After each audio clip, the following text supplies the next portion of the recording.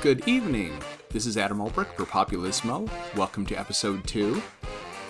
We're going to kind of lead off with sort of a little epilogue from the first episode on the pandemic. I'm starting to think maybe I have perceived this incorrectly as it applies to younger people. Initially, it just seems like, wow, what a drag. You know, you're not even liable to get sick from this, yet it's, really hampering your style, hampering your ability to express yourself and to make a living, and all these little things we sort of take for granted. I'm realizing this may not be exactly what's happening. There's a place I was visiting a while back. They happened to let me in a little bit early because I knew the people, and they were getting their store ready to open, and there was this older boomer couple that were standing at the door, really annoyed that the people wouldn't open the door when they saw them standing there, but it wasn't quite time yet. There were 2 or 3 minutes. And I heard the sales clerk say they can wait 3 minutes. And it's funny because this is as the pandemic is really starting to heat up and people are realizing, wow, this could be a real economic, burden. You might be losing a lot of hours. And you know what? These younger people, these sales clerks, they didn't even care. They were just not worried about it. And watching like a video game channel, IGN, that I'm really fond of, there were these people who were doing these podcasts or kind of video conferencing from home, which they would normally be doing at their studio, but because of the social distancing, they're staying home. And I'm realizing they are loving this. It's probably the first time in most of these millennials and Gen Z's lives that they have not been killing themselves to make money for the man. Not being absolutely run ragged to feed the Ponzi scheme. And I think back to a quote, I'm sure I'm going to say this famous person's last name wrong, Alexander Solzhenitsyn. Forgive me, please. I have never tried to say that word before. But he said, you only have power over people as long as you don't take everything away from them. But when you've robbed a man of everything, he's no longer in your power. He is free. Now, it's not to say these people have lost everything, but I think in a similar fashion, people have literally given up hope that they're ever going to be bribed into, what Noam Chomsky called manufactured consent, because the people at the top just really don't care if this works for regular people. That just is not very important. We're actually kind of looking at an almost World War I kind of scenario where the elites really just look at the people as chattels that they can spend, with reckless abandon, absolutely expendable resource, which, as we'll get to later, is probably not true. I don't want this episode to be too, sad or too heavy, because there's actually a lot of really cool things that are happening. And I feel like I want to focus on a particular lighthearted subject that the last 2 or 3 years have brought up, basically since 2016. We've seen a lot of people talking about the flat earth theory. There's a really good documentary on Netflix called Behind the Curve that I highly recommend to all of you to watch if you haven't. I'm not going to say that this is an intellectually defensible movement from a scientific point of view. I think anyone that used to watch The Nightly Show with Larry Wilmore probably adored that excellent scene with Neil deGrasse Tyson kind of doing a rap as to why this was nonsense. Incredibly entertaining. But at the same time, how is it that people get to this point? It's not the first time. There have been a number of times in history where we've seen kind of the popular angst turn away from reason. And the last really notable one would be kind of the hippie movement, the 1960s, as the Vietnam War was heating up. We'd had the Korean War. And there's this feeling that sort of the reasonable world wasn't working anymore. It didn't make sense, that we were losing something kind of important to what it was to be human, and people were rebelling against that. Some people have called the 60s sort of a fraud, that a lot of the people there were not so much against the system so much as they wanted to rebuild it in their own image. Looking at the boomers today, I could see where you might be able to make that point of view, but I think there might be a little bit more to it than that. But in any event, though, the last really serious analog for where we were at now is, once again, World War I. after the devastation of that war, it's considered by many to be the most brutal war in history, the most extreme suffering, most likely because it was so different than what anyone anticipated it would be. And the Tsar of Russia and the Habsburg Emperor and then England and then eventually the United States threw people at it like an infinitely expendable resource, destroyed a lot of lives. And people who had been used to lining up in nice, neat, polite order to shoot at each other all of a sudden were being hit by real weapons that could take out entire fields of people very quickly, like poison gas and things. It was just absolutely horrendous. And after that was over with, there was an artistic movement that came out called the Dada movement, which embraced nonsense. Famous people like Marcel Duchamp, who entered a urinal in as an art piece, and that kind of thing, which seems ridiculous, but what they were basically saying is if logic got us to this terrible place that we certainly didn't want to be, maybe illogic is the answer. Maybe we should just let our left brain go take a powder for a while and just be silly. And you saw a lot of people kind of come out of that movement embracing that maybe objective awareness wasn't all there is to life. There was a really good meme that I saw in 2016 that said, the problem is not people being uneducated. The problem is that they are educated just enough to believe what they've been taught and not educated enough to question what they've been taught. I don't know who wrote that, but it was just a really, really good discussion on higher education and how it pretty much just sets people up to be tools for society. And there's a lot of truth to that. I think that's breaking down now. A lot of millennials and especially Gen Z have seen that people that go to college, all they really get is a ton of debt that they're lucky if they can ever pay off. It's not something that really works anymore. So the manufactured consent, as Noam Chomsky called it, of the 1950s is breaking down rapidly because people are simply not being sufficiently, bribed by material goods anymore to go along with all the nonsense. And as we see more and more people being destroyed by Western policy, like say, for instance, the EU, you look at the populist revolts there, the European Union has not been great for everyone, especially like if you're in the southern countries like Portugal, Spain, Italy, and especially Greece. It's not been a really good time, and that's how you get, movements like, say, Marie Le Pen or Boris Johnson, people like that coming forward, because the old reform movements just really aren't reforming much anymore at this point. So anyway, getting back to Flat Earth, what this points to is that people are looking at innovation, at technology, as not really something that's making their lives better, but more as something that's displacing them as workers and in a way is the ultimate bread in circuses, like that was used to pacify people in ancient Rome. So with Flat Earth, what you've had people say is, look at all of these educated people, these keen beams, these intelligent people who've really brought us nothing. Maybe we just need to throw them out altogether. Maybe we need to get back to basics. And there's nothing that is more basic than going back to a round Earth philosophy. This goes back to essentially pre-Renaissance. This is interesting because neoliberalism and the obsession with self, the obsession and justifications for selfishness by elite thinkers really has its birth in the Renaissance. We'll cover that more in a future episode, but this is really it.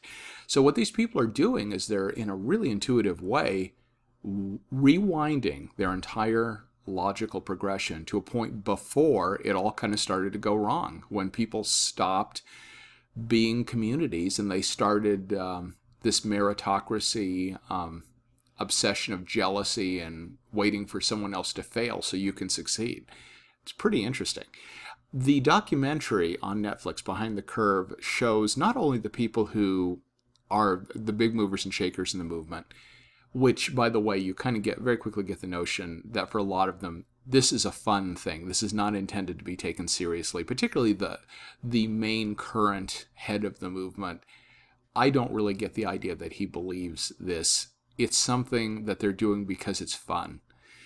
And it represents a sort of rebellion, which can be incredibly healthy.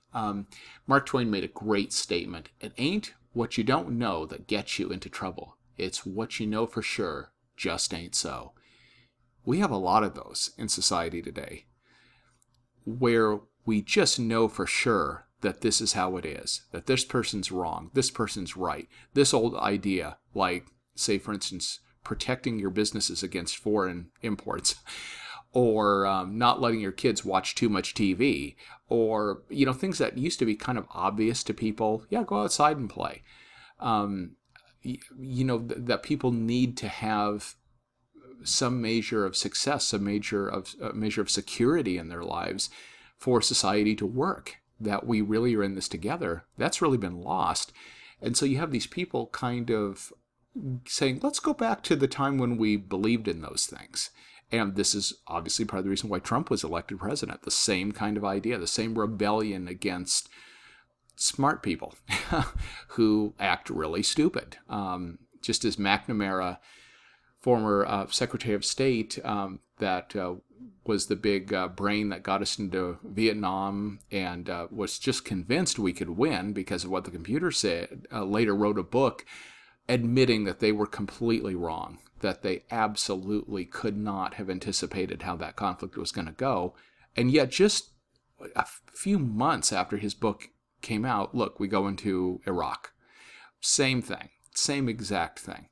Now, it could be argued the people that got us into Iraq didn't really care if they were going to win or not. They didn't really care about the reasons. It was all just about increasing American imperialism, which might be true. But a lot of the people who really went along with it were just convinced that it made sense at the time. So this is really important, that you have movements like the Flat Earth that come out and not only question these things, but they also create a new dialogue, a new style, a new identity. And one of the things that the documentary shows are these incredible works of art, these flat globes that people are making with domed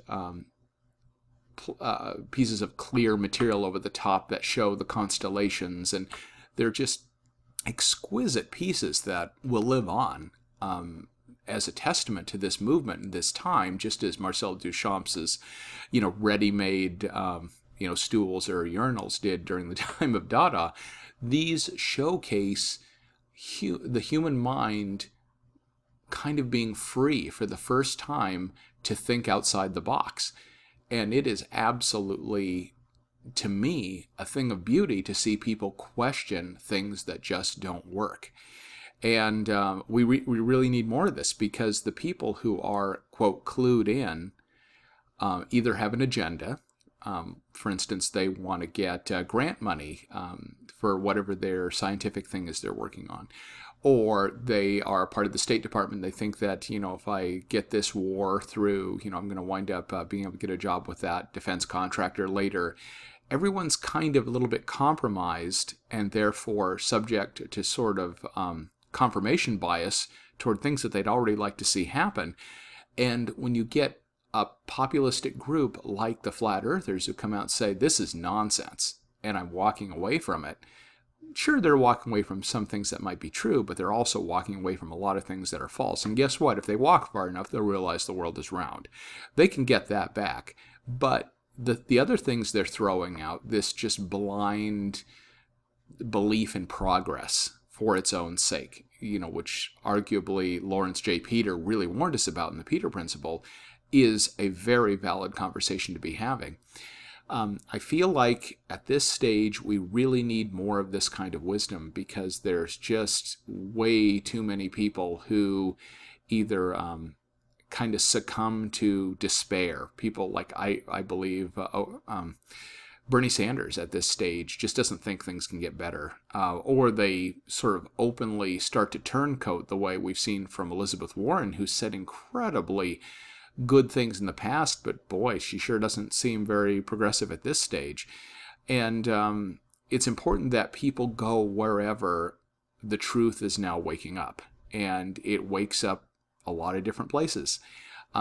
during the kind of impressionistic art period in France, to get your work shown, you had to go to the French Academy. And this was basically a giant building that would show sometimes 1,000 or more pieces all crammed together side by side on the wall. And you were, really working hard to get your work shown there, and there was virtually no chance you were going to have your work sold, or if you did, you'd be taking a really big haircut from that establishment. And it was just basically a Ponzi scheme where the elites that ran that art display group were just exploiting the heck out of the creative people that they had, and arguably one of the most amazing creative movements in history. And they didn't care about any of that. They just wanted to make some money and, preserve their position or their status in that pecking order. So you had people like Paul Gauguin, people like Vincent van Gogh, who basically had enough of it. They went off and just started doing their own work. They started their own artist collectives where they were showing work, and maybe they weren't selling a ton of it, for massive prices, but they were getting to keep that money. They were basically saying, we're going to go around you to this group that was no longer serving their purposes. And I think this is something that society has to be prepared to do.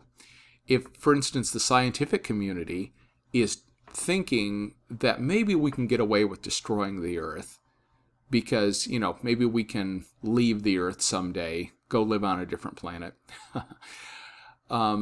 That's a really tall order. I kind of feel like if we can't afford to save the Earth, how could we possibly afford to live on Mars? This is a pipe dream. And what's really happening with a lot of these people is they're, especially like Bill Nye, I think is a good example of this. They're basically saying, I'm going to be dead before this gets to the critical level. And there's nothing that can be done anyway. And so you get this kind of resigned cynicism that this is beyond our control, so I might as well make some money. Reminds me a lot of John Carpenter's movie They Live, where everyone kind of knows what's happening up at the top, but most people are kind of, blinded by the consumerism until you get that magic pair of sunglasses that lets you see the subtext behind all the billboards, or that, these rich people aren't actually people, they're these skeleton-faced aliens. And it was a very Dada-esque kind of film that Carpenter wrote, he put out there to attack what he considered radical free market capitalism that he saw as being really dangerous. And it's true, but the thing is now it's not only capitalism, it's science. They're all in bed together, and it's not going to be left and right so much as it's up and down that we have to watch out for. So whenever you see a new movement like the Flat Earthers, where they're basically saying, I'm going to go off in my own direction. They might not be correct in all of their assertions. Some of their, conclusions they draw are going to be laughable, but maybe it doesn't hurt to laugh along with them.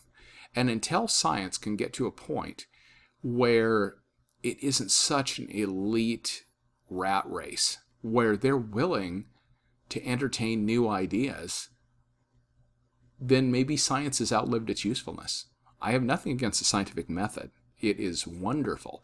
But there's a difference between discipline and conformity. And a lot of intelligent people in our world today, whether they're in government, they're in business, they're in science, they're basically conformists. They're no longer critical thinkers. They're no longer disciplining their minds against confirmation bias. They're just giving into it. And they're hoping none of us are smart enough to see through it. So it's important for us to be willing to give the benefit of the doubt to any new idea that comes along. Because it's what you know for sure that just ain't so. That's what's going to get us every time. Good night, folks. And be on the lookout for the next few episodes we're going to have. We're going to be covering in a several-part series basically how it is that the West has gotten to this point. And it's going to be a little bit of a bummer in the beginning, but it's going to end on a high note with some serious solutions. And I'd like you to take the lightheartedness of the flat earth with you into that and think outside the box a little bit. Be willing to step away from your feelings, from your preconceptions, as you look at what it is to be human and why we kind of need to be, thinking deeper than what comes natural to our species. Have a good evening. Take care, and God bless.